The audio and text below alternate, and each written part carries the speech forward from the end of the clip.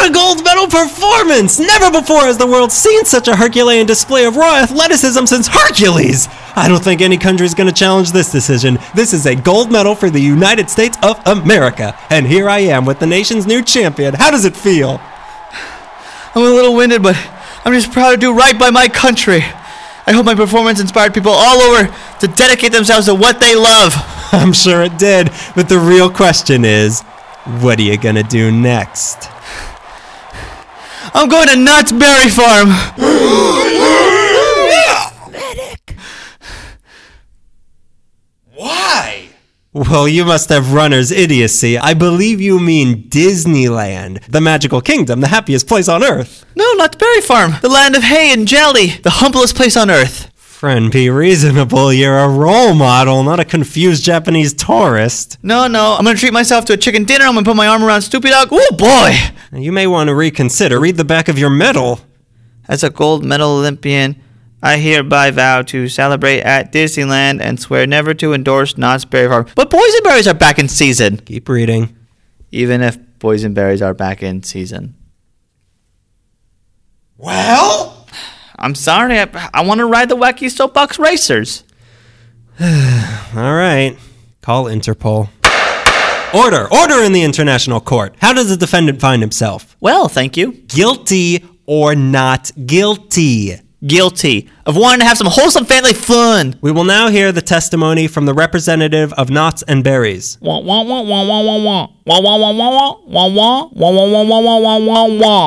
that is not a language recognized by the International Court. You are hereby sentenced to a park hopper weekend at Disneyland and Disney's California Adventure. No! You will conquer Space Mountain and yell, "Yippee!" once the conquest is over. They will take a picture of you. You will buy the picture. No, please, anything but that, please. You will go rafting with Captain Jack Sparrow. A pirate's life will be for you. You can't do this to me. You will wonder why Whoopi Goldberg hasn't won more Oscars as she narrates your simulated journey over the Golden State. Is there no way out? Well, there's always my way out, which is a joke you'll find funny come Sunday. Welcome to a majestic Matterhorn. Hey, no hard feelings about that sentence. Hope you don't mind sharing a toboggan with me. Yeah. No spoilers? But there's a Yeti. You want to lick my Dole Whip? I don't want to lick into your stupid Dole Whip. It's not stupid. You're stupid. It's a good Dole Whip. It's a good Dole Whip. All right, fine. Give me a stupid lick. Put your seat in an upright position. You're going to Flavor Town, buddy. Give me a stupid... Oh, I spilled it. You idiot! My Dole Whip! Napkins, spoons, straws! Now so, gents. Hey, we haven't even seen the Yeti yet. Are you escaping? Be honest. Yeah. Someone stop him! He's executing a clean sprint through the Innovations Complex. A world-class long jump straight over Autopia into a perfect backstroke through the Finding Nemo submarine voyage pool. They've raised the drawbridge of Sleeping Beauty's castle in an attempt to stop him, but he's executed a clean deadlift and raised it straight over his head and continues on his way. What's this? A challenger? Winnie the Pooh has put down his honey jar and is attempting to subdue the assailant. Oh, bother. He has Greco-Roman wrestled him into submission. We're awaiting the judge's decision. Spectacular form. The judges have decided the assailant has Greco-Roman wrestled Winnie the Pooh into submission. He has now grabbed a torch from the enchanted tiki room and is lighting the Olympic cauldron with it. Wait, it's not the Olympic cauldron. That's Tom Sawyer Island!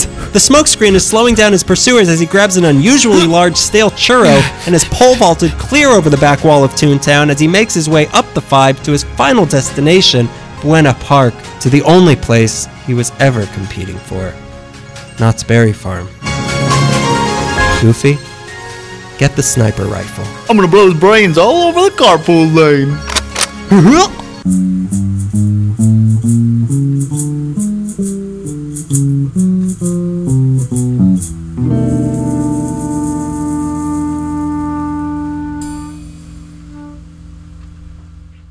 We're on. Hi. Hello, we're on. Is this thing on? I hope not. You hope not. I hope We'll not. be here all month in this room. You've been fired. That's why I'm not leaving. It's a sit-in. After Trump wins, that'll be the national salute. You're fired. Everyone's fired. Everyone, please Nazi salute the flag. You're fired. I pledge allegiance, you're fired. I pledge allegiance, you're You fired. were fired. Welcome back, Green Salutations, episode 32 of Ellie McLean. Felicitatis. You got it. Vanadotis, welcome. We're in the thick of the summer, heading into fall almost. It's August. There's been a fire brewing for about 4 days now, and I think it's ready. Whatever they're cooking up in Santa Clarita, I think it might be getting burnt. So welcome, Welcome. to the August episode. I'm talking to Greg right now. Oh, hi, thank you for welcoming me. Yeah, I guess it doesn't matter who I am. Hi, Daniel. I'm sorry, I forgot to introduce you. I'll give you a Carson intro. Ready? Get off of me, I'm beating my wife. Hello, Daniel, we're here. Hey, Mr. Carson. Can I sit down? Not yet. Okay. Oh, I meant Carson Daly intro. Well, and again, I don't even remember. I blocked that out. Total request Daniel. Blocked all of that summer living out. All that summer loving, it's out. The Summer of Love, 2003. We all had frosted tips. There won't be any frosted tips in this weather anymore. Global warming, am I right? All right, that's enough of the politics. I think we've made our politics very clear on this program. We're going to be talking about something that's happening. If you're listening to this at the beginning of August, it's starting in a couple weeks, the Olympiad. Aren't you excited? I am really excited. I love the Olympics. I know you really love them. I've grown to like them, and I'm probably after doing this research and seeing what's going to happen in Rio, I'm going to love it. I'm more interested to see how many people get bit by mosquitoes and leave the country. 4-foot mosquitoes. Flying rats everywhere. I don't know what Rio's like. I'm sorry. No, you got it. Nailed it. But We with did. sandals. Since the Olympics are coming up in Rio, we're going to talk about the Olympics that have happened right here in Rio of the North. The Los Angeles Olympics. There were 2 that have happened so far. I didn't mean to give that away. Yeah, strangely enough, they were both Winter Olympics. Hot city. Hot Olympics in the city. 2 Olympics, 2 boys. Split one evenly. for me, one for you. You got the flashy 80s. I got the depressing 30s. Yeah. Let's do this. The dusty 30s and the Neon colored. What is pastel colored. What is that? Those like jackets that would change colors that you couldn't get wet. No, that's not real. You made that up. I think you're thinking of chameleon jackets. Gremlin skin jackets. That's what I'm thinking. I don't know. Is that a real thing? There was some sort of jacket in the 80s that you couldn't get wet because maybe that was just a lie that my sister told my other sister because she didn't want her wearing her jackets. It worked. Yeah, it worked. My sister hasn't worn a jacket since the 80s.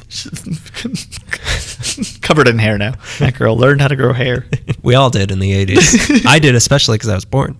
This is the first thing I learned. I'm going to start. Please. Do. Okay. The 1932 Olympics was the 10th Summer Olympics. Yeah. Happened between July 30th to August 14th, 1932. Almost every story of Los Angeles being promoted before World War II always seems to start the same way. No one's ever heard of this sleepy Pueblo town, but then this is the thing that made it. This story you're about to hear doesn't make Los Angeles, but it's sort of like a debutante ball because Hollywood had already sort of introduced Los Angeles and the concept of like movie making to the general public. We had our coming out party. Exactly. And now this is a thing that sort of legitimized us as a large American Our city. quinceañera. Quinceañera, if you will. All the other states gathered around us, finely dressed. We invited the Hawaiian Islands to be the complete mariachi band because there's enough of them. So before the Olympics, Los Angeles lived under the shadow of older brother San Francisco as a major Californian American city. They had the Golden Gate Bridge and a whole industry, and what we were doing was making movies and stealing water from 200 miles away. It was a hard sell. Olympic fever first broke out in Los Angeles around 1912. Is that like Zika? Yeah, it's like Zika. Everybody got it. Don't let the rats bite you. And a catalyst of the 1912 Los Angeles fever was the 20-year-old Fred Kelly of Beaumont, California. Beaumont, if you're wondering, is past Moreno Valley off the 10 freeway, which is about 2 hours away. I wasn't wondering. Okay. Kelly, or the King as they called him, won the gold medal for the 110-meter hurdle championships at the Stockholm Olympics of 1912. King Kelly took the 1912 Olympic hurdles title after the former and reigning Amateur Athletic Union, AAU, champion John Nicholson fell at the 8th hurdle. The delegates from Belgium could not stop laughing. He pulled a boner. Twice, Kelly had equaled the world record of 15.0 in 1913 before winning his first and only AAU title later in the season. By 1916, the high hurdle record was 14.6, and once again, Kelly equaled it, although none of the marks ever received official recognition. In 1919, he placed second to fellow Southern Californian athlete Bob Simpson at an AAU championship, and then, Good old American name. yeah, not King Kelly. King Kelly retired after that. From what I read, We fought to get King Kelly's out of this country so that Bob Simpson could come and be elected senator. after he lost to Bob Simpson, he retired, and from what I read about Fred Kelly, he went on to become a pioneer of commercial aviation. Anywho, Anywho, after Southern Californians' own had achieved that, civic groups began to campaign for Los Angeles to be the next host of the games. Beautiful, deserty, nice and isolated Los Angeles, California. The push to make Los Angeles the next Olympic town was spearheaded by one gentleman in particular, William May Garland, who moved to Los Angeles from the East Coast in 1890 and spent his remaining years in the city boosting its population. He correctly predicted that the... If you know what we mean. He stole Speaking it. of pulling a boner, he couldn't stop. Every day. This city's growing. Every day. Garland correctly predicted that this would be the third biggest city in the nation. He certainly worked for it. When he arrived in 1890, he worked as an auditor You for know me. but he worked as he worked as an auditor for the Pacific Cable Company, but moved into real estate, which is why he was crazy about boosting population, because people got to live somewhere, and if you own places where people got to live, then you get money in your pocket. But he also cared deeply about legitimizing Los Angeles. He was on all sorts of civic groups, although when I look at them, they are all real estate related. He was president of the Los Angeles Realty Board 3 times. He was the former president and honorary president of the California Real Estate Association, as well as the former president of the California State Chamber of Commerce. He soon established the W.M. Garland and Company, headquartered in Henry Huntington. W.M. Garland Company and Company. Company and Sons. He worked out of the Henry Huntington's Pacific Electric Building on Main Street with Coles, where he worked under Henry Huntington. And he was also the president of the California Standard Finance Corporation. He also served as a colonel on the staff of California's Governor Gillette, as a member of the Los Angeles Board of Education and the Public Library Board, and, one more thing, as president of the Los Angeles Art And he was Association. a lizard. Part of the lizard people. He was president of the Los Angeles Art Association. More importantly, though, he was the Pacific Coast delegate to the International Olympic Committee, IOC, and the president of the organizing committee for the Olympics pool to the west. Between 1919 to 1923, Garland made 6 trips to Europe to appeal to the IOC for games to be played in the West. These trips were largely funded by Garland himself. Is he related to Judy Garland? Yeah. And what you decorate with Christmas? Also, yeah, he's also related to the inanimate object. He's also related to Jeff Garland, even though one's Garland, one's Garland. They're related. People in the committee weren't crazy for what he was selling. They weren't crazy. Many of the international experts told him to forget his wild ideas, but he was persistent. He had a vision of Los Angeles as a thriving city, and he knew the Olympics would be the spotlight of prestige on Los Angeles that was required for his vision to become a reality. Shortly before the Olympics took place, the population of Los Angeles had just hit the 1 million mark. But still, Los Angeles was an odd choice, because little Los Angeles was still unknown to many. It was too small a community for such a mainstream sporting event. It was too untraditional. Los Angeles was so unknown as the city goes that when he proposed that the games be held here, he was asked if Los Angeles was near Hollywood, to which Garland responded that it was a suburb of Hollywood. He had to tell them. He had to point it out on a map for them. One of the IOC... I still don't get it. What do you mean? Where It's by the is it? water? But what? One of the IOC delegates promised his vote because he wanted to see how the movies were made. Take Fountain. What's the quote? It was his 1920 trip to Rome where Garland, accompanied by Zach Farmer, who was the secretary of the association, against many expectations, was able to secure the Olympics for Los Angeles, California, with the condition that a stadium be erected that could house the games, since there was nowhere in the city to do that. So that had to be done. But really, it was right to question Los Angeles as Well, I guess there had only been like 10 so far. Yeah, this was the 10th one. There was 9 before, yeah. Yeah. So it wasn't that crazy to think about. Yeah, I'm not impressed. Yeah, it wasn't. I was impressed at first, and I thought, well, whatever. I mean, at least we made it to the top 10. I mean, all the other places were like from the whatever century they were established. 9th century, Jesus walked there. Yeah. And here's Los Angeles. What do we get? Jesus- Charlie Chaplin. The modern day Jesus. But really, it was right to question Los Angeles as the next stop of the Olympic Games. It was isolated and it was hard to get to. If you think about Los Angeles in 1920, much of the city hadn't even been connected to each other, like the little inner cities hadn't been connected yet, much less to other cities. It was a remote location. For European participants, it took a week to cross the Atlantic by ship and at least several more days, close to a week, to travel across the United States. I didn't even think about that factor. Like, people probably died like along the Yeah. way getting to. Yeah. Give me you're tired, you're weary, you're Jumpers. you're juicing. And since time is money, and the more you're traveling, the more money you have to dish out. And this was not only for athletes, but also for the coaches and Olympic officials. This was a huge financial feat for them. And they all had to go through Ellis Island and get their last names changed before they could compete. You're all Simpson now. Who cares? You're all Johnsonville. Many people really didn't believe that the games would be held here. Even though it was secured, they still thought that this was going to change when the time came, or that if it happened, it would be a farce. But that didn't bother Garland, however, and he moved forward with the one main condition: getting a stadium built. Garland and a number of other civic leaders banded together to form the Community Development Association, CDA, with the intention of building a coliseum in the spirit of ancient Rome, where world-class games could be held for the general public that would otherwise not get to see a game in such a venue. I didn't know that the Coliseum was built for the Olympics. Yeah. Isn't that weird? No, keep going. It was commissioned in 1920 and its groundbreaking was held in 1921. So you could see that Garland and gang wasted no time in trying to get this epic stadium built in time for the 1924 Olympics. They put together a $950,000 investment to have this stadium built. Since they were bouncing back from the losses of World War I, they decided to dedicate the athletic stadium to the war veterans, which is why it's called the Los Angeles Memorial Coliseum. However, briefly it was called the Olympic Stadium because we got to show them we're serious. The Olympic Memorial Olympic Stadium. The Roman Empire Memorial Olympic Memorial World War I Memorial Stadium Coliseum. Well, Los Angeles, throw that in there too. Of Los Angeles. Of Los Angeles. The place next to Hollywood. Right across the ocean, a quick trip. It's going to be an acronym one day, so it'll make more sense as one long word. The Coliseum was designed by father and son architectural team John Parkinson and his son Donald. John Parkinson arrived in LA in 1894, where the population was half of what it was when the stadium was built. After touring other stadiums around the country, they decided their Coliseum would be as grand as possible, done in a classic Roman peristyle, which mostly means open peristyle, which from what I can understand of art stuff, mostly means open air and with columns. Sounds like a pear to me. And as grand as it was planning on being, concrete and steel helped to make the building of this damn thing affordable. It would also be built in a newly renamed and recently reformed Exposition Park, which was earlier known as Agricultural Park, a rowdy adult amusement park area. Fans of the show remember Agricultural Park from our Pacific Red and Yellow Line episode titled, quote, "You're Killing Me, L-A-R-Y." This area had been reformed by the museums and it was to be a respectable place. We're putting a memorial stadium here. Museums are going up. This is going to be respectable. Someday there's going to be a space shuttle here. What's that? What's space? Is that in the old world?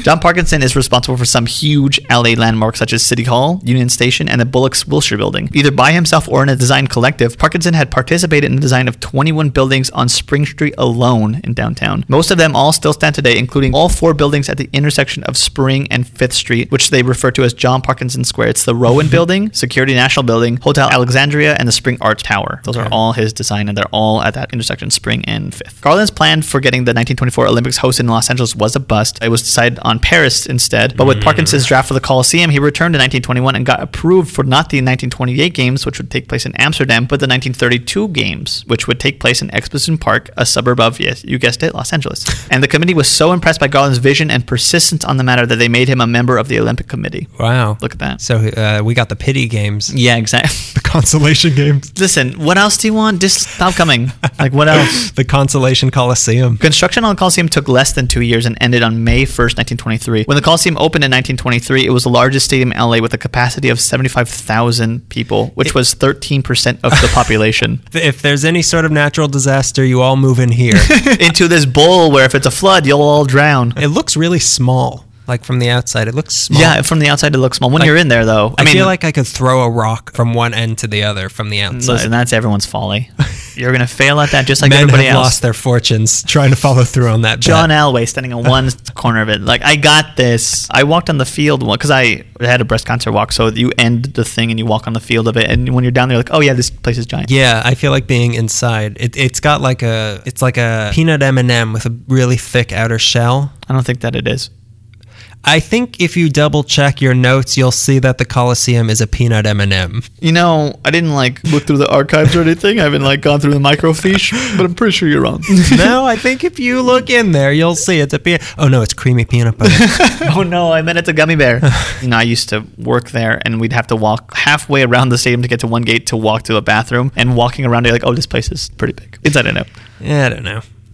Sure. 5 months later, after the opening in October of 1923, the first football game was played in the stadium. The Olympics didn't play till another 9 years later, so they had to do something with it. No one go in there. It's sealed. It's just for the Olympics. We still have the plastic on the seats. Please don't sit in anything. The first game saw USC defeating Pomona College 23-7 before a crowd of 1,200 people. It would be home field to the neighboring USC from then on and would also host the first LA Rams football game. Fans of the show may remember that decades later, in 1958, when the Dodgers first came to Los Angeles, they played here at the Coliseum. They played really weird games before Dodger Stadium was built. So right away, they had to begin preparing. And early on, Garland saw the finished Coliseum and thought, we're going to need more seats. But that's later. That's my favorite quote from Jaws. In 1927, the organizing committee made up of 30 amateurs who had never been tasked with planning a worldwide event began planning and carrying out a worldwide event. They asked for an issuance of $1 million worth of California state bonds to help out with the expenses for preparation. It was approved and led to the California Olympiad Bond Act of 1927, which was quite controversial because the state constitution had to be amended to do this. Zach Farmer, who had ventured to Europe with Garland to plead for the Olympics in LA, now ventured by himself to Berlin to meet with German President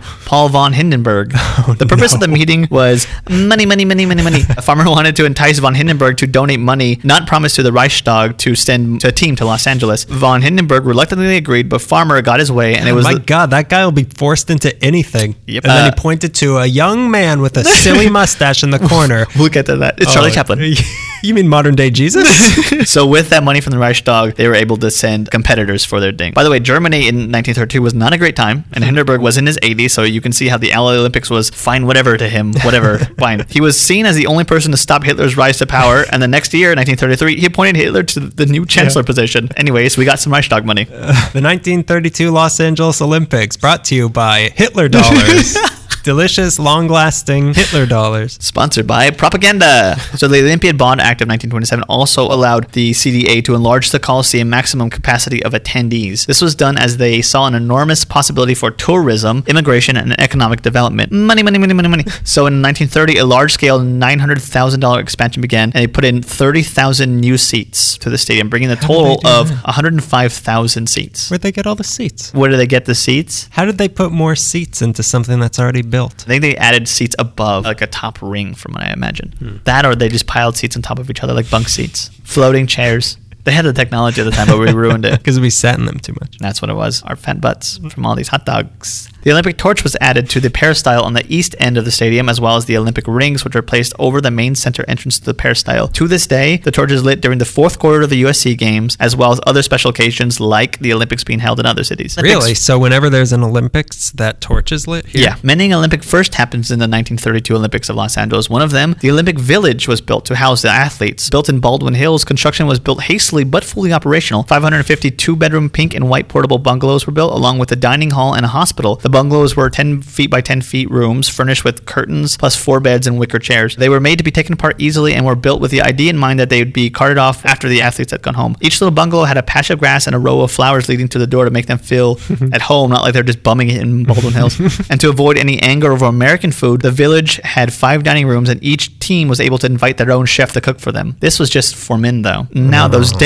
No. That was the women they could invite, was the chef. They don't get no room for them over in them bungalows. Why don't you stick them in, I don't know, the Chapman Park Hotel in Wilshire, now known as Chapman Plaza, where they could, I don't know, live lavishly for a couple weeks. The Chapman Park Hotel was across the corner from the original Brown Derby and the Ambassador Hotel where the Coconut Grove was. The ladies must have loved that. They love hats. They love restaurants that look like hats. That's all they like. When people think about visiting Los Angeles Hollywood style in the 20s, what they think about is like a 2-week trip at the Chapman Park Hotel. There's pictures of the women. It just looks so cool. They look like movie actresses. They're just all... You're going to have to compete in full jewelry and heels because we paid for it and we wanted to see you in it. I just got this flapper bob and I think I could swim better, so I think everyone should get one. Also, I think the first time in Olympic history that the genders were separated while visiting other cities to compete had been in Los Angeles. Prudes. There was some initial hesitation to the Olympic Village holding men of different races, beliefs, and ideals under one roof for an extended period of time, but that was overcome quickly, and many of those being housed there still have fond memories of trying to overcome the language differences so they could chum it up with other athletes, which seems pretty cool. Here's something strange I read that I couldn't find anywhere else. I just found in one little passage. Apparently at the Olympic Village, there were security officers dressed as cowboys. I read it somewhere, and I don't know if it's true, but I hope so. I mean, how could that not be true? You know where you are? It just makes so... Yeah, welcome to the Wild West. It was just Wyatt Earp kept trying to get involved and see what was happening. It's all progress and money, and nothing will ever stop us. It's 1929. And then the Depression hit. Yay, welcome. Welcome back, Depression. And the money didn't trickle down the way it should have. Because of the Depression, less than half of the participants from the 1928 Olympics in Amsterdam competed. There were 1,332 participating athletes from 37 nations. 4 years before in Amsterdam, there was 2,883 from 46 nations. Participation in the games was the lowest since 1904. By 1930, almost 350,000 residents of LA and Orange County were jobless. There were soup kitchens supplying free foods to desperate citizens on Broadway, Spring, and Figueroa, which was blocks away from the currently in construction Memorial Coliseum. Soup in a show. The governor at the time was under pressure to cancel the games because we couldn't afford it, but Garland and the CDA remained calm and pushed forward anyways, which seems kind of dicky at the time, but I'm glad they did. The Depression meant that all the spending would have to be crucially and efficiently tight, but classy. H.O. Davis was the managing director of the Olympic Village, and he had to arrange it so the money that the athletes paid would go back toward the cost of the construction just to break even. But the committee had agreed to charge a meager $2 a day for each athlete they were going to stay. Give me those singles, boys. The cost for European visitors was reduced from $1,500 to $500 a person, meaning that this Olympic Village idea was officially a tradition and a requirement. Instead of paying for room and board, the city would build a place for them to stay at. Yeah, it seems like all the Olympics are just about like how are we gonna afford this? How are we gonna do this? How are we gonna do this and still make it look like we didn't spend a lot of money? You wanted it, LA?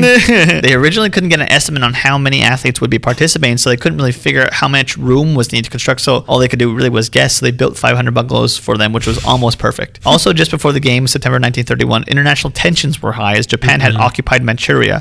They tried to enter athletes out of Manchuria, Japan. You're all sleeper cells. They tried to enter athletes in the Olympics from the state they called Manchukuo, but didn't succeed. China retaliated by sending a lone athlete, sprinter Luo Chengchun, who ran the 200-meter run. He was the first athlete to represent China. Oh, wow. The other axis, Germany, was also having a good year in 30 and 31. They certainly were. The Nazis were now at the expense of no one. The Nazis were now the second largest political party in Germany. Hitler had become a best-selling author with Mein Kampf. Nice pocket money for Hitler. Brazil, to help fund their trip, sent a shipload of coffee with the team members in hopes of selling it along the U.S. ports on the way to LA, and they barely arrived in time to compete. What? Look, if any of you guys win a medal, when you're on the podium, just hold this bag of coffee. You have to thank Cinca Coffee. Set up a booth on the way out. You'll sign autographs and make sure you move that coffee. We didn't compete much, but we made a profit with the coffee. We drank all the coffee. We drank all the coffee. We drank all the coffee, and we won in all the competitions we weren't in. We made up our own games and won at those. You know, backgammon? Brazil. Back in Los Angeles, Hollywood helped promote the games to potential tourists across the country and internationally through radio. They had a half-hour program on CBS that sent overseas on shortwave radio an international invitation to the Los Angeles Summer Olympics. Aiding in outreach were stars such as Marlene Dietrich, Maureen O'Sullivan, Bela Lugosi, Jimmy Durante, and Laurel and Hardy. Representing Transylvania. Don't come. The invitations were also sent out in different languages for different countries. Charlie Chaplin draped his mansion in Olympic regalia, of course, and Louis B. Mayer of MGM hosted a party to help funds. Another broadcast came. Generous. Another broadcast called Come to the Olympics aired on July 7th over the KECA and NBC network from the Hollywood Bowl, the Olympic Village, and the Olympic Stadium. It showcased Douglas Fairbanks and his junk food-loving wife, Mary Pickford. Of course she's involved. Along with Will Rogers. It was being decided what other venues could hold the game since the Olympic Stadium, aka the Memorial Coliseum, was limited in its design. After scouting, they selected some familiar spots. Cycling would be featured at the Rose Bowl. The Olympic Auditorium, which was built in 1924, would house boxing, weightlifting, and wrestling. The LA Harbor would be used for sailing. The Long Beach Marine Stadium and would beach wrestling. You gotta wrestle an animal. Get that dolphin over here. They keep dying. That means we're winning. The Long Beach Marine Stadium would be used for rowing. Swimming sports such as water polo, Olympic swimming, and diving would be held at the LA Swimming Stadium near the Coliseum. Rifle and pistol competitions were held at the LA Police Academy in Elysian Park. Funds were funds were provided by the city of LA for the streets to be gaily decorated from the Olympic flags and banners. There's pictures that they went like all out. You'd think that the Fiesta parade was going on there. I forgot what it was called. I don't listen to this stupid podcast. I can't listen to these. Ridiculous. How do people do it? I don't even make it past the intros. Are you kidding me? Oh, it's us. The microphone's still on. Oh no! Leave us a review. Around this time, a prominent LA street known simply as 10th Street was renamed after the games Olympic Boulevard. Oh. You ever think about that? No. Now I can't stop thinking about it. Visiting athletes came to town in July of 1932 by train and steamship. Some traveled thousands of miles for the first Olympic Games on the Pacific side of the world. Japan arrived with the largest load of travelers, 225 athletes, trainers, coaches, and officials. That's so weird that Japan had the most athletes. Yeah. I mean, they took over they took over Manchuria. Most of their athletes came from Manchuria. Freshly Japanese. Okay, who's strong? Which one of you are really good at shot put? None of these people are good at running. The ones that are good at running are already they're halfway into Thailand. Horrible things happen in Manchuria. I don't want to read any more articles than the one I read because it made me cry. They, along with the visitors from Australia, New Zealand, and the Philippines, entered the San Pedro Harbor. European teams landed in New York, then traveled west via the railroad, and the teams from South America entered through New Orleans. And they never came here, and they never made it. And Donald Trump's grandfather tried to keep them from coming. No. You're fired. He set fire to them because it didn't mean anything back then. Consider yourself pink-slipped. Back to the firsts. It was also these games where the modern Olympic format was adopted. Between 1900 to 1928, no summer game had been shorter than 79 days. 79 days? Can you imagine that? I that's didn't like the summer and fall games. Yeah, exactly. That's like a long time. That's like 3 months. Hang on, give me a minute. A long time. For the longest time. That's ridiculous. Yeah. How much is a month? 30 days? Yeah, it's way more than 2 months. Yeah, it's way more than that. Yeah, it's 79 is way more than 30. But here in Los Angeles, the games lasted 16 days, and since then it's remained between 15 to 18 days. Getting to the stadiums took 79 days. Traffic. Wait. It's a traffic. Hold on, wait a minute. It's traffic. Oh, were they taking the 405? Wait a minute. Traffic. Why didn't they just Uber? They should have Ubered. Why didn't everyone just take a hot air balloon Uber? Another first for the 32 Olympics was the Olympic... Hendon Uber. Go on. Another first for the 32 Olympics was the Olympic Victory Stand, which had the gold medal standing on top, the silver medal That had underneath never been that. done before? Nope. And the bronze medal, not far off the ground, but off the ground. The bronze medal standing on a leaf that is on the ground. Standing on a loser's shoes to just get off the ground. Standing on the winner's coattails is the bronze medal winner. What did they do before? They would just stand there? Yeah. How do you exert dominance? Which is what the Olympics is about. To shove it to Azerbaijan.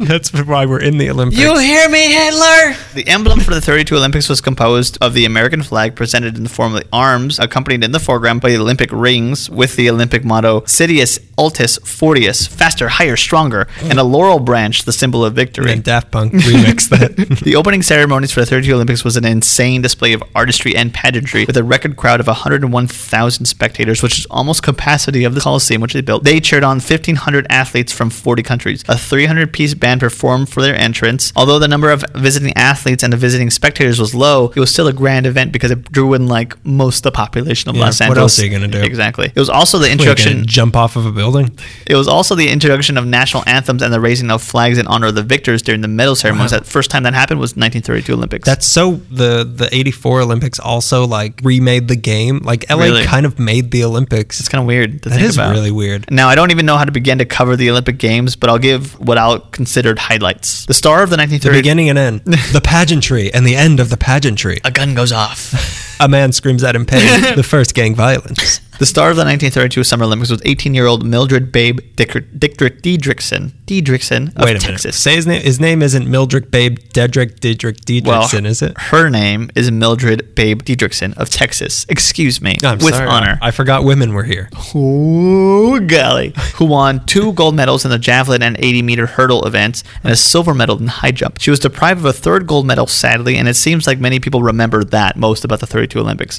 Great. That's what we remember is our hero failing. She tied with teammate Gene Shealy in the high jump, resulting in a jump off between the two. After Diedrichsen performed... Someone lay down a beat. It's got to be sick. Preferably a very fatty one. It's the Olympics after all. Manchuria's here. We got to show the rest of the world we know how to party. We don't want to embarrass ourselves in front of Liechtenstein. And Hindenburg. Von Hindenburg. After Diedrichsen performed, the judge charged that she dived over the bar, which was really a new technique called the Western roll, which required one arm and one leg over the bar before the head crossed. And she, because of that, awarded the gold medal to Shealy, and Diedrichsen took the silver medal. Diedrichsen qualified in all 5 women track and field events, but competitors could only compete in 3 events. So she could have really done well in the discus throw and the relay and the long jump, but she was only allowed to do 3. So she was later in 1950 named one of the greatest female athletes of the first half of the 20th century. Eddie Toland won gold medals in the 100-meter and 200-meter sprint events. There was debate over who broke the tape in the 100-meter dash, Toland or the competitor Ralph Metcalf, but that was resolved in the very first use of the photo finish camera. Really? The 32 games were also the first instance of the automatic timing in track and field. Helene Madison won 3 gold medals in freestyle swimming. She was the first woman to win 3 gold medals at the Olympics. She could have been Diedrichsen, but it wasn't. Modern day Michael Phelps. She earned them in the 100-meter and 400-meter freestyle races and earned a 3rd gold medal as part of the U.S. relay team. Overall, the American women dominated in swimming, taking 4 of the 5 medals. Georgia Coleman won a gold and silver medal in the diving events. The swim team from Japan, made up almost entirely of teenagers, won 5 of the 6 men's swim events. They kept peeing in the pool. And they said, deal with it. Kitamuro Kitsuo, who won the gold medal in the 1,500-meter freestyle race, was 14 years old. Became the youngest male swimmer ever to win the Olympic event. The youngest athlete was swimmer 13-year-old Ralph Flanagan of Los Alamitos, California. The oldest athlete at the time was Canadians' own George Giles of the sailing team. He was 104. He wouldn't stop aging. He was the old man in the sea. Stella Walsh, who participated under her Polish name, is going to be hard to say, Stanislawa Wałęsawicz, earned a gold medal in the 100-meter race, equaling the world record record with a time of 11.9 seconds. In the 36 games, she earned a silver medal. She was seen as one of the greatest athletes of her time, and she had an unusually long stride. Many said that she ran like a male runner. In 1969, she was shot and killed in a Cleveland parking lot in the Crossfire armed robbery. That's a bummer, but here's something weird. Her autopsy revealed that she had a chromosomal disorder known as mosaicism, which meant that Walsh had sexually ambiguous genitalia. Wow. Mosaicism is a condition in which cells within the same person have different genetic makeup. There's a documentary on her. I haven't watched it yet, but I'm Really? kind of interested. Yeah, Interesting. very interesting. Some controversies. First semi-transgender Olympian. Yeah, maybe. possibly. Or both gender. I Both don't know. genders, yeah. Like Jamie Lee Curtis. Not confirmed. Not confirmed. Oh, I've confirmed it. Some controversies. Finn Nurmi and Frenchman Jules Ladumeg registered as professionals. They could not participate because they were professionals. Oh, yeah. Yeah, you can't do didn't that. used to be, you had to be an amateur. Yeah, you had to be an amateur, which is why everyone went through the AAU, I think. I read wouldn't that- know because I'm not an amateur in anything. I start pro and I just get bigger from there. I start pro and I turn elite. I read that football had to be removed as an Olympic sport, but I also read that USC and a lot of other college teams played, so I don't really know if that's true or not. They can't be stopped. There was an uproar when the winner of the gold in the 1500-meter run medal, Luigi Balcali of Italy, mounted a newly established victory stand and gave a fascist salute. Oh, boy. Oh boy, the other access showed up. Later, Balcali was drinking champagne with his pals. Why is that a big deal? Prohibition had about another year to go before it was repealed. Shame, Luigi. I'd say good for you, but I was blinded by your fascist salute. U.S. walked away with 41 gold medals, 32 silver, and 30 bronze, achieving a total of 103 medals. They were followed by Italy, France, Sweden, and Japan. Britain placed 8th, Aussies came in 10th, and New Zealand came in butt last. Really? Yeah. How many did they get? I didn't I read. guess 0. Yeah. Maybe they got medals taken away from them. The closing ceremonies gave everyone a nice subtle goodbye. A choir of 1,200... Subtle goodbye. Subtle, get out of here. A choir of about 1,200 sang Aloha, Farewell to Thee. Trumpeters at the top of the stadium, peristyle, sounded taps as the Olympic flame faded away. The scoreboard read, "May the Olympic torch pursue its way through the ages." One of the athletes for the United States swim team, Clarence Buster Crabbe, set the record in the 400-meter freestyle swim, which he almost... Of course he's a swimmer. Of course he's a swimmer. Clarence Buster Crabbe. He almost lost to the team in Japan. A year later, Crabbe would star in the role of Tarzan in several Tarzan film serials. What? He would also play Buck Rogers and Billy the Kid. Really? Yep. The Olympic swimming star of 1928, Johnny Westmuller, had also previously starred as Tarzan. Swim I'm team. glad he's on our team. Yeah, to think he's... Why? Two Tarzans. You'd think he would be better at, like... Aquaman. Hire him as Aquaman. You know that character that hasn't been made? What's Marvel's Aquaman? Submariner. Thank you.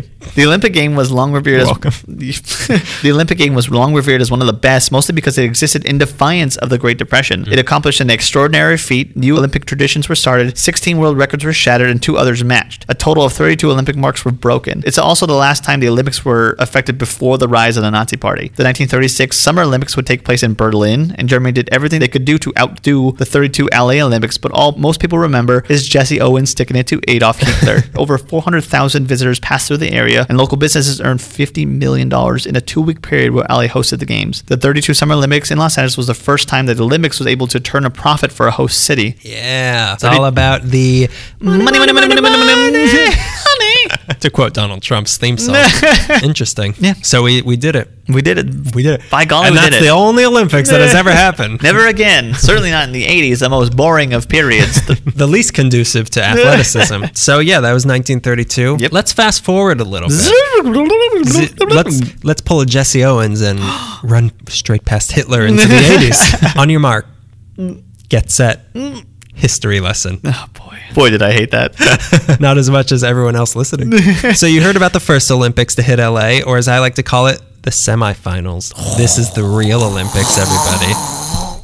Yeah, that's the sound of everyone not in the stands at the 32 Olympics. They were so poor. So the first LA Olympics was a big success, but by the time the 80s came around, the Olympics, much like most everything else in the 80s, had lost its way. Oh, no. Yeah, we got to find it. Oh, no. Homeward Did the 70s ruin everything? Brave little toaster. The 1968 games in Mexico City started not even 2 weeks after the Tlatelolco massacre, covered by our old friend Ruben Salazar. Yeah. Listen to March Madness to find out about that, where the government killed a bunch of college students. So that was the climate of the 68 Olympics. 1972 Olympics in Munich had 11 Israeli athletes kidnapped and killed by Black September. That's right. The 1970 Oh, yeah. that. The 1976 games in Montreal left the city in $1.16 billion in debt.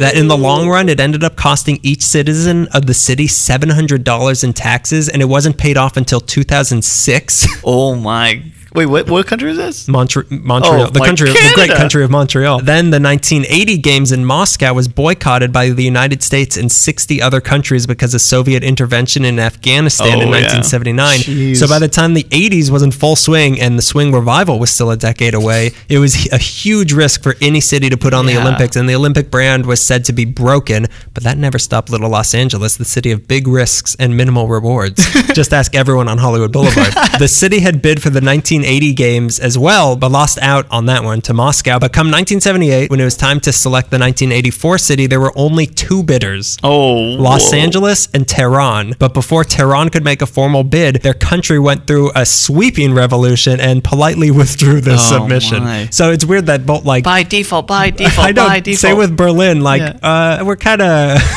we're a little busy right now.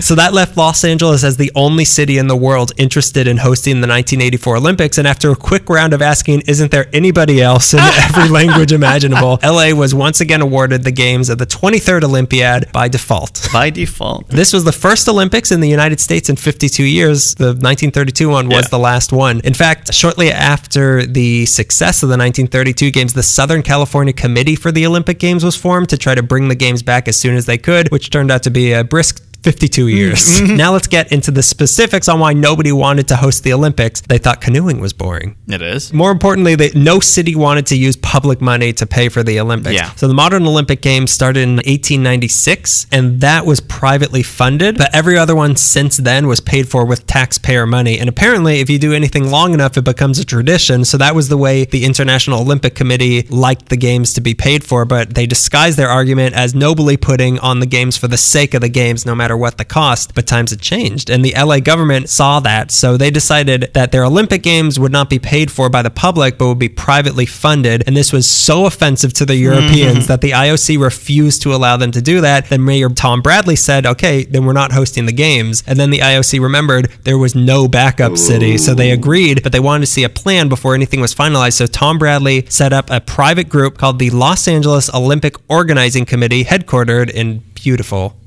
Culver City. Oh, beautiful. Oh, this time of year. Oh my God, the way that they have a train. The trees are doing what they're supposed to do. Die. Burn upon impact of the sun. The chairman of the chairman, this was more of a Justice League than a committee, was a man named Paul with the almost perfect last name, Zifrin. So close. So close. The executive vice president was Harry L. Usher, but the main character here, the president and general manager of the committee, elected March 26, 1979, Peter Ueberroth. Ueberroth was the founder and head of First Travel Corporation, which at the time was second only to American Express as the largest travel business in North America. So the plan, the LAOOC, that's what I call it, Yeah. spearheaded by Ueberroth, was to raise a $500 million budget made up entirely of ticket sales, sponsorships, and television rights. Wow. As Ueberroth explained it, free enterprise, private sector Olympics with no taxpayer money. So let's go over his plan. Ticket sales. Pretty straightforward. Give people tickets. They give you money in return. Find out the tickets are fake. You're already on a beach in Guatemala. You don't have to answer to anybody. You'll be drinking out of a coconut.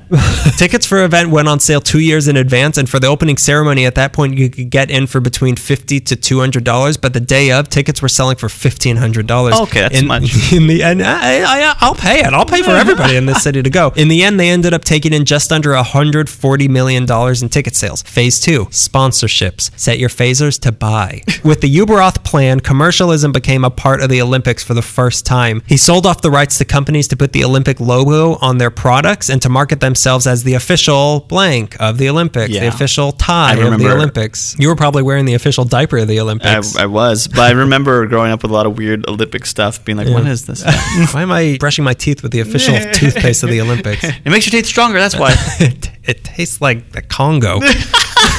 There had been sponsors in previous Olympics, but this time Ueberroth didn't allow as many sponsors in the theory that if there were fewer sponsors, the big names would pay top dollar to make the cut, and this theory worked out perfectly. 43 companies were licensed to sell official Olympic merchandise like Anheuser-Busch, Coca-Cola, M&M, Mars, and IBM. McDonald's was the official hamburger provider of the Olympics. They even sold off spots on AT&T Presents the Olympic Torch Relay for $3,000 a kilometer. Everything cost money. If you won a gold medal, you have to You had to provide the gold. Yeah, exactly. This was also the first time track and field stars openly endorsed products. Oh, boy. The committee ended up taking in $130 million in sponsorships. Strangely enough, Nike wasn't the company it now is, so they weren't willing to spend the $4 million to be the official shoe of the Olympics. So instead, they put up murals all around the Coliseum of Nike endorsing athletes. The official shoe title went to Converse. Really? Yeah. You can't run into Converse. No.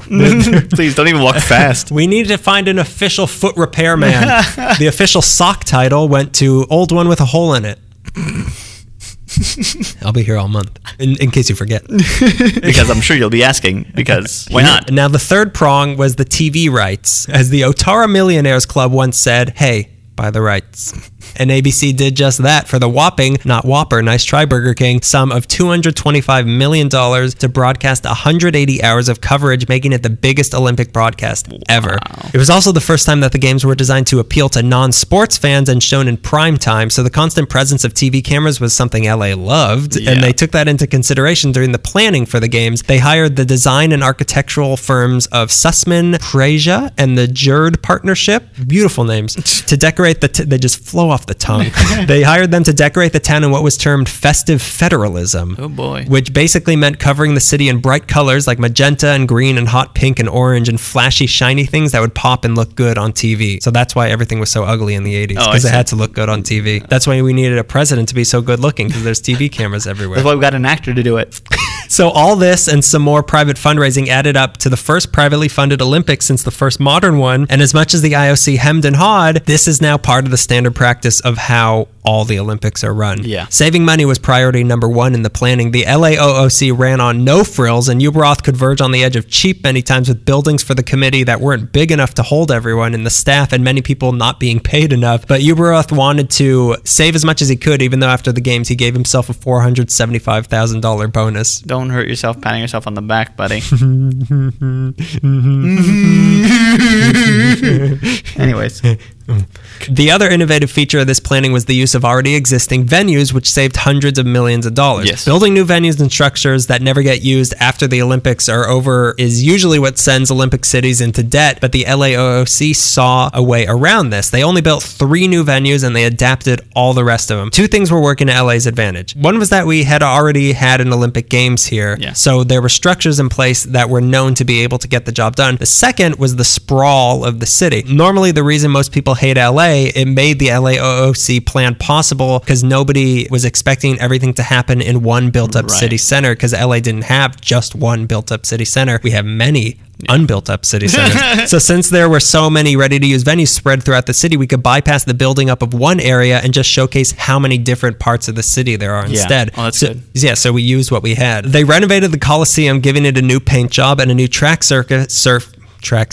Everyone had to play around the circus. Go ahead. They put in digital scoreboards and video screens. Then they used the Coliseum for the opening and closing ceremonies and for the track and field stuff. They had archery at El Dorado Park in Long Beach, basketball in the Forum, boxing in the LA Memorial Sports Arena. They crossed city limits and had canoeing in Lake Casitas near Santa Barbara. Wow, they went all the way to Santa Barbara? Yeah. They had equestrian at Santa Anita Park and stepped outside the city again to have some stuff at Fairbanks Ranch near San Diego, more equestrian stuff. Fencing at the Long Beach Convention Center, soccer at the Rose Bowl, gymnastics were held at UCLA at Pauley Pavilion, the John Wooden Recreation Center, and the Sunset Canyon Recreation Center. Handball at the Forum and also out of the city at Titan Gymnasium at CSU Fullerton. Cool. Field hockey at Weingart Stadium on the East LA College campus. Judo was at the Eagles Nest Arena at CSU LA. Wow, they went everywhere. Everywhere. The pentathlon was at Coto de Caza in the Heritage Park Aquatic Center, yet again outside the city in Irvine. Rowing was outside the city at Lake Casitas again. Shooting at the there was a shooting at the Olympic shooting range. Oh no. This just in from 1984. Shooting at the Olympic shooting range at the Prado Recreation Center in Chino. Volleyball at the Long Beach Arena. Weightlifting at Albert Gertsen Pavilion at Loyola Marymount. Wrestling in the Anaheim Convention Center. Yachting in the Long Beach Marina and Harbor. Baseball at Dodger Stadium. The venues they built were the Los Angeles Tennis Center at UCLA for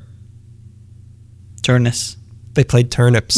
Then the cycling velodrome at Cal State Dominguez Hills, built for $4 million, paid for by the Southland Corporation, which was replaced in 2004 by the ADT Event Center, but the StubHub Center is where the original velodrome was. Okay. Cycling also took place on the Artesia Freeway and at Mission Viejo. What? Yeah.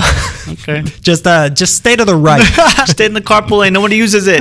The third thing they built was a new $4 million swimming center at USC to replace the tiny 1932 one paid for by McDonald's. It was filled with cheeseburgers and barbecue sauce. Swimming also happened at the Raleigh Runnels Memorial Pool at Pepperdine. The LAOC also gave money to found the UCLA Olympic Analytic Laboratory to test athletes for performance-enhancing drugs. That happened in 84? What, you think people weren't doing drugs in 1984? I didn't know you were getting tested for it in 1984. I thought that they were started being tested, but they were mostly looking the other way. They couldn't read the results because they were so high. Cocaine was still legal then. It was understood. You're not using marijuana, are you? No, just morphine and cocaine. So they're still using this drug testing center, but it's under the new name, the Peter V. Uberoth Building. Oh, okay. For the Olympic Villages, they just used the dorms at USC, UCLA, and UC Santa Barbara. Wow. Yeah, Okay. they were really repurposed? not even repurposed, just like changed the sheets. They were really thrifty with things to make these places fit into the festive federalism aesthetic that they were going through. They just put banners on them and called it Olympic. Fine. Just like draw a ring. Yeah. Draw a couple rings. They were revitalizing parts of town that needed it without being at the expense of the locals. Yeah. So the stage was set and Bain was ready announced to let the games begin. But then something not totally unexpected happened. On May 8th, 1984, the day the torch relay from New York to LA began, 12 weeks before the opening ceremony, the Soviet Union announced that it was boycotting the Olympics. Oh. Yep. SU. Soviets. Joining them were the countries allied with them and in their thrall: Afghanistan, Bulgaria, Cuba, Czechoslovakia, Ethiopia, East Germany, Hungary, Laos, Mongolia, North Korea, Poland, South Yemen, and Vietnam. They cited a few things as their reasons for boycotting. One was the blatant commercialism. Right. Another was that they feared for the safety of their athletes because of the anti-Soviet hysteria they said was being whipped up. They weren't wrong. Red Dawn. They were sure that protests would arise, but they were not sure that the U.S. officials would do anything to protect the Soviet athletes if anything happened. Not entirely wrong. Yeah. I think it's pretty clear they were boycotting to get back at the U.S. for boycotting their Olympics. High five. I like cheap retaliation like that. Let's play the Olympic Games. Let's do this sort of who does what with nuclear bombs. Who can get to the big button faster? That was the newest game in the Olympics. Who can turn the key fastest? The boycotting commies instead had their own games called the Druzhba 84 or the Friendship Games. One can only assume they were lame. Who can shake hands better? Who gives the tightest hugs? Go. We all win. Except for you, and you. You two go to slave camps. No hugging allowed. But as the motto of the LA Olympic goes, the show must go on. So Stalinism be damned, go went the show. But before the fun could begin, some questionable things had to be done, like Mayor Tom Bradley giving new temporary power to the LAPD to put a lot of suspected... which always... Never do that, please. My favorite start to any sentence. Please kept it in check. They put a lot of suspected gang members behind bars. Okay. I'm air quoting furiously, so that they wouldn't cause any trouble during the games. This obviously caused a lot of trouble. Trouble that would spill over in the next decade during the riots. Oh, great. Security was also a big deal here. They rounded up over 100 helicopters. The Coast Guard stationed over 3,000 troops and brought like a fleet of craft out to sea protecting the coastline. About 100 National Guardsmen were sent in, and it all added up to the largest security force ever amassed during peacetime. Did they bring the cowboys too? They bring in the cavalry. That is an insane state to live in. Yeah. They could have just launched war. Like we have everybody here. The Soviets are over there. We've got all of our friendly nations. Yeah. Let's just attack. They were all hanging out in Culver City. There were also scores of other personnel, including 25,000 volunteers. The opening ceremony was set for July 28th, but starting June 1st up until the end of the games, they had the Olympic Arts Festival that featured art displays and performances all over the city from over 145 groups performing in 12 different languages. Italian baton twirlers would pop up randomly in the streets. Oh, cool. Japan- He's supposed to be doing that. Japanese rope acrobats hung off the Dorothy Chandler Pavilion. Oh. Someone get them down. This art festival Get down.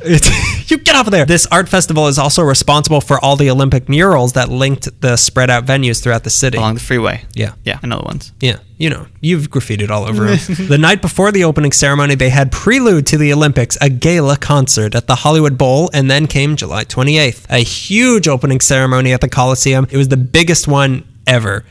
Period. Good night, everybody. You can watch the whole thing on YouTube, and it's considered the first of the spectacle opening ceremonies that they all are now. Yeah, it's ridiculous. Yeah, thousands of actors were involved. 84 guys in tuxedos played Rhapsody in Blue on 84 baby grand pianos. They brought out the mascot for the LA Olympics, an eagle in an Uncle Sam hat named Sam. You know, I've seen that before, and I've always rolled my eyes, and I had no idea it was linked to that. Yeah, he was designed by Disney animator Bob Moore, and even had a cartoon where he was a detective and used the magic of the 5 Olympic rings to solve crime. Turn this podcast off. We're done. Turn this podcast off. We're watching all of them. That sounds like Apollo Creed entering to fight Rocky. That's all I could picture.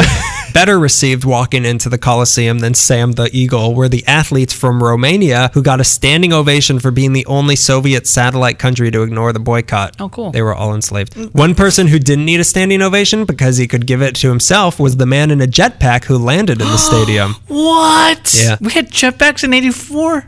Well, we had one. He won't give it to us. All right, so give us the jetpack. The ceremony's over. You forget I'm in the jetpack. And he was never seen again. He quickly crash landed into the Natural History Museum. This ceremony also introduced the world to the new theme song of the Olympics, Sugar Sugar by the Archies. Since 1968, ABC had always used a song written in 1958 called The Bugler's Dream by Leo Arnaud. That's the one that goes, I like that, where it goes dun dun dun dun dun. Oh, yeah, dun, dun, dun, dun, dun, dun, dun. I'm a bugler, this is my dream. But for this, the LAOOC commissioned a new song to be made, and the man they hired to do it was the Cantina song composer himself, John Williams. Really? Yeah, he played Olympic fanfare and theme, and eventually these two merged together to be the music of the Olympics that we now know today. So his, like, they like dun dun dun dun dun dun, and then it goes to dun dun dun dun dun dun dun dun dun. That's John Williams. Yeah. Wow. Yeah. He was gonna submit the theme from 1941. Yeah. There was no theme there. The theme was just John Belushi screaming. Scream crying. Which is the only cries he could do. Then came time for the big moment. Sam the Eagle was about to tell the world who was really responsible for Watergate. No one wants to hear it, you Sam. and me. He wasn't a crook. We were the crooks. We've all been Twilight Zoned. What did stupid Sam the Eagle do? Sam, I don't know. He probably got burned by the jetpack. Did he regurgitate food in everyone's mouth? He fed his babies, which were horrific. After that horrific moment came the lighting of the Olympic cauldron. Oh, cool. 2,500 pigeons were released, and running into the stadium with the torch came Jesse Owens' granddaughter, Oh, cool. who then passed the flame to Rayford Johnson, former athlete and the man who was by RFK's side when he was shot. Really? It's all coming together. Yeah. Here at Warm California Gun to hear about that. Johnson was having some leg troubles at the time, so in case he couldn't light it, on hand as the backup, Bruce Jenner. Really? Yeah. But Rayford delivered, and he lit up the same cauldron that they used in the 1932 games. Wow. And with that, President Ronald Reagan, the athlete, he declared the games open. It was a spectacular ceremony that the Soviets accused of being propaganda, and the games began. And with those, which is always required by the Soviets, the games began. Even with the boycott, there were still more countries and athletes involved in these games than any before it, with 6,829 athletes from 140 countries competing in 221 events in 26 sports. Damn. This included 17 new sports to the Olympics, 13 of these being for women, such as synchronized swimming, rifle competitions, rhythmic gymnastics, and some cycling, but the most notable was the marathon. Women previously weren't allowed to compete in the marathon because in the 20s, a doctor said that women who ran too far would become old too soon. Oh my God. When you hear about sexism in the past, you think it's a little more veiled than that. You think it also has more like medical research Yeah. behind it. Dude, she ran from 32 to 61. I'm not kissing that. She ran herself frumpy. So they would become too old too soon, and nobody wants that. Am I right, sausage bros? So this woman's marathon went from Santa Monica College down the Marina Freeway for a little bit and finished in the Coliseum. This was the marathon where Gabriella Anderson Scheiss could barely finish the race because she missed, you know, when like the, have you seen that? The Where video where she like gets all wobbly and falls down. because she missed the last water station, and the August LA heat apparently wasn't her favorite climate to run forever. Wow. So yeah, that's why that happened But to I didn't her. know that was in LA. Yeah, neither did I. That's weird. Where else would it? Of course Yeah, it of happened course. in LA. Yeah. She did it for show. 'Cause those are audition reel. She was auditioning for some sort of weak athlete in the Weak Athlete Chronicles. This was China's first Summer Olympics since 1952 and their first full Olympic team ever. Athletes from other countries had to be told to stop training on the freeways when they weren't busy. Worst relay practice ever. All right, so you get in the Volkswagen Bug. And the Olympics always sound like fun to me. That sort of Yeah. stuff happens. Yeah. These were the games of Greg Louganis and Mary Lou Retton becoming the first non-Eastern European gymnast to win the all-around title, scoring perfect tens on the floor exercises and vault to win gold. Carl Lewis of America tied the record Jesse Owens set in 1936 with gold medals in the 100, 200-meter dash, the long jump, and the 400-meter relay. It was a good year for the Americans. A Chinese athlete named Li Ning got the most individual medals with 6, but the USA had the most medals with 174. Wow. 37 of those went to athletes from UCLA. To compare, we had 174. Second place was West Germany. They had 59 medals. This was great for the USA, not so great for McDonald's, who promised to give away free Big Macs for every gold America takes in, fries for every silver, and a Coke for every bronze. They did this in the 1976 Olympics, but they didn't take into consideration that in 1984, the USSR wasn't competing, so America took all of the medals and McDonald's ended up losing millions of dollars. That's why they got rid of all of those cartoon characters. We can't afford to pay them anymore. Grimace, I'm sorry. You gotta hit the road. You gotta go back to Monsterville. There was a lot of fuss made over the potential traffic apocalypse leading up to the games, and the first Friday of the games was referred to as Black Friday because there were events going on at 19 venues across the city. Ooh.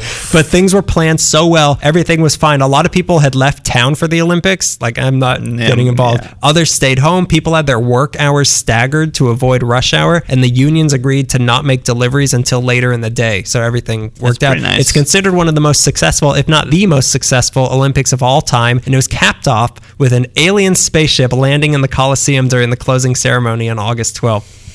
Really cool. I bet. I bet it was. Was it an ET reference or was Jefferson Starship just trying to get another gig? They were actually the delegates from the USSR decided we want to be involved, actually. The people in charge feared that without the Soviets, less people would be interested and thus less money would be made. They were wrong on both accounts. More people watched these games on TV than anything that had ever been on TV before. Wow. Over 6 million people came out to watch the games in LA, which was also a new record. The soccer final at the Rose Bowl between France and Brazil had a crowd of 101,799, which set the record for the biggest crowd at a soccer game in North America. Wow. As for the money, this was considered the most financially successful games ever and was one of only 3 to turn a profit, the others being 1948 in London and 1932 once again in Los Angeles. They had spent $546 million, but in the end they had a surplus of $232.5 million.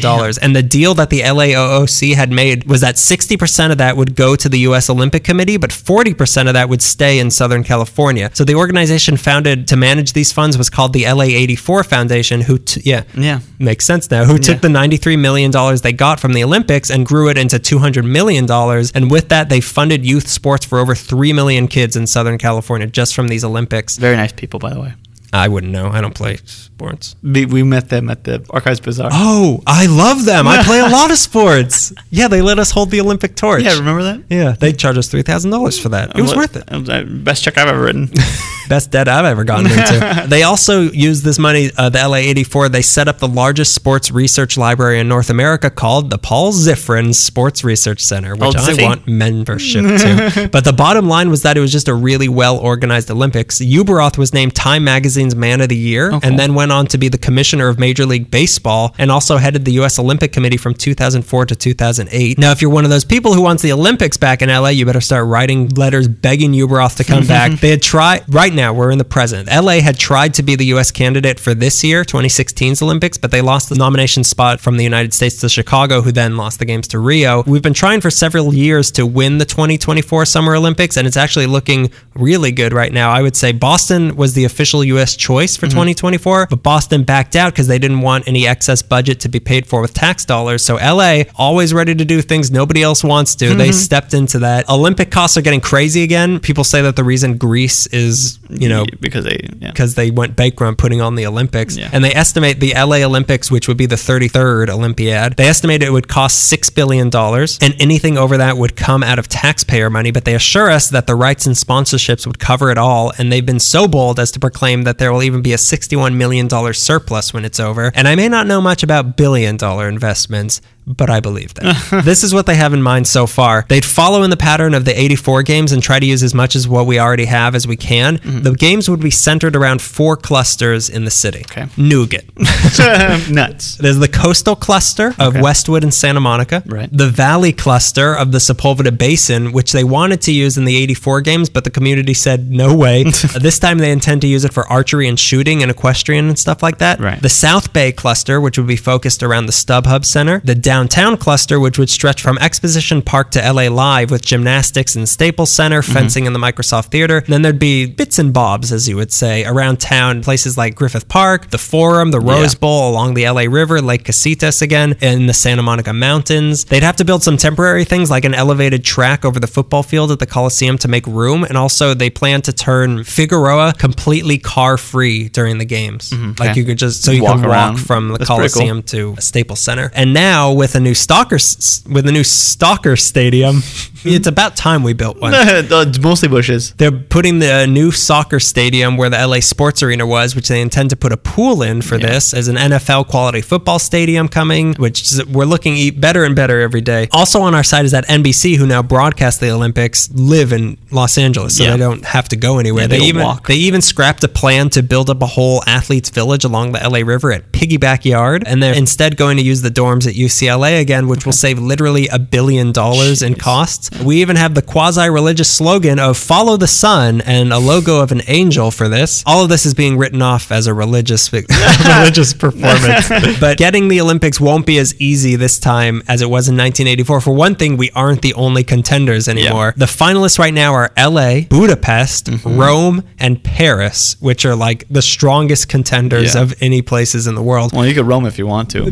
You can ride it on the Paris Metro. No, Budapest. Another thing is that more security is needed these days than there used to be, and that could cost a lot more. There's also more athletes involved than there were in 1984, and things might not be as manageable. On the plus side, there's much better public transportation now, and by 2024, there's going to be tons more that are fully operational. If LA hosts again, we'll be the second 3-time hoster ever next to London, and the word is that Paris and LA are considered the front runners right now. Spies from Paris have been scouting LA for Olympic tips. Really? These spies have been captured. They're presently being tortured for answers. They're being tortured in Disneyland.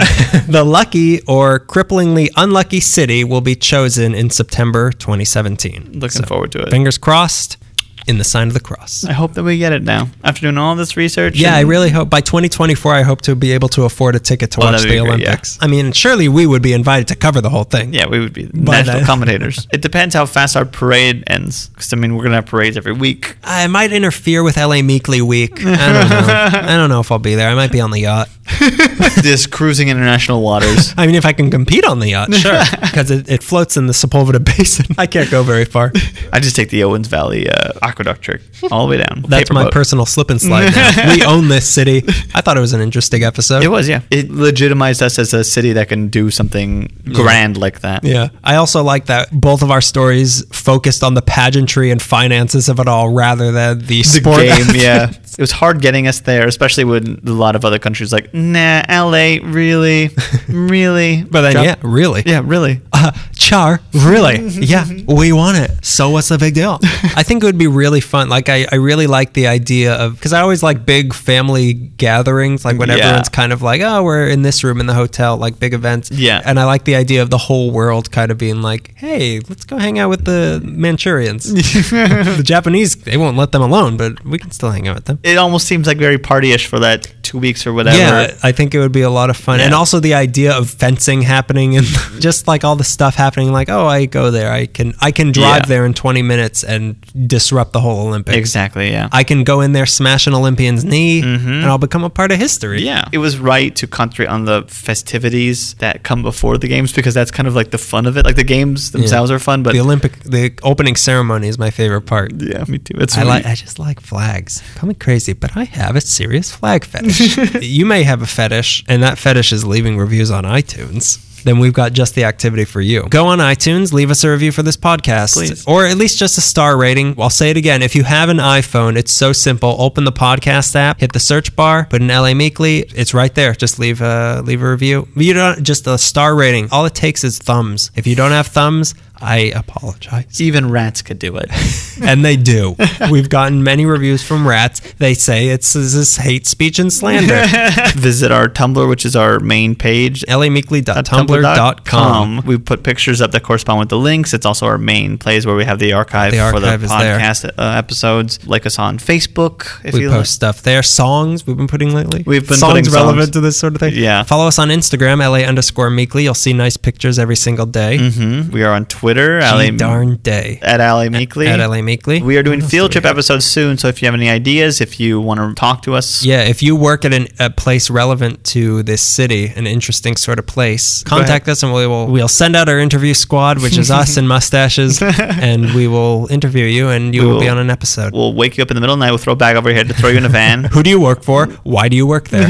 Yeah, email us at alley.meekly@gmail.com is what it is. Anything you want to email us. Food. Please, Do we have that yet? What do you call food on the internet? Gigabytes. Oh boy, I want to leave so bad.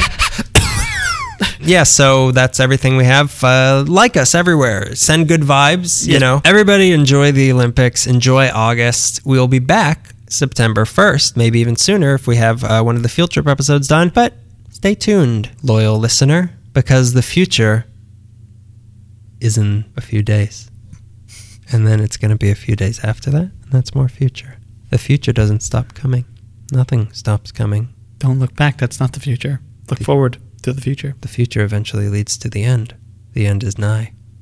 And that has been yet another episode of LA Meekly, keeping McDonald's in cheeseburger debt since 2013. I would gladly pay you cheeseburgers For a Tuesday today. for a Tuesday in the future.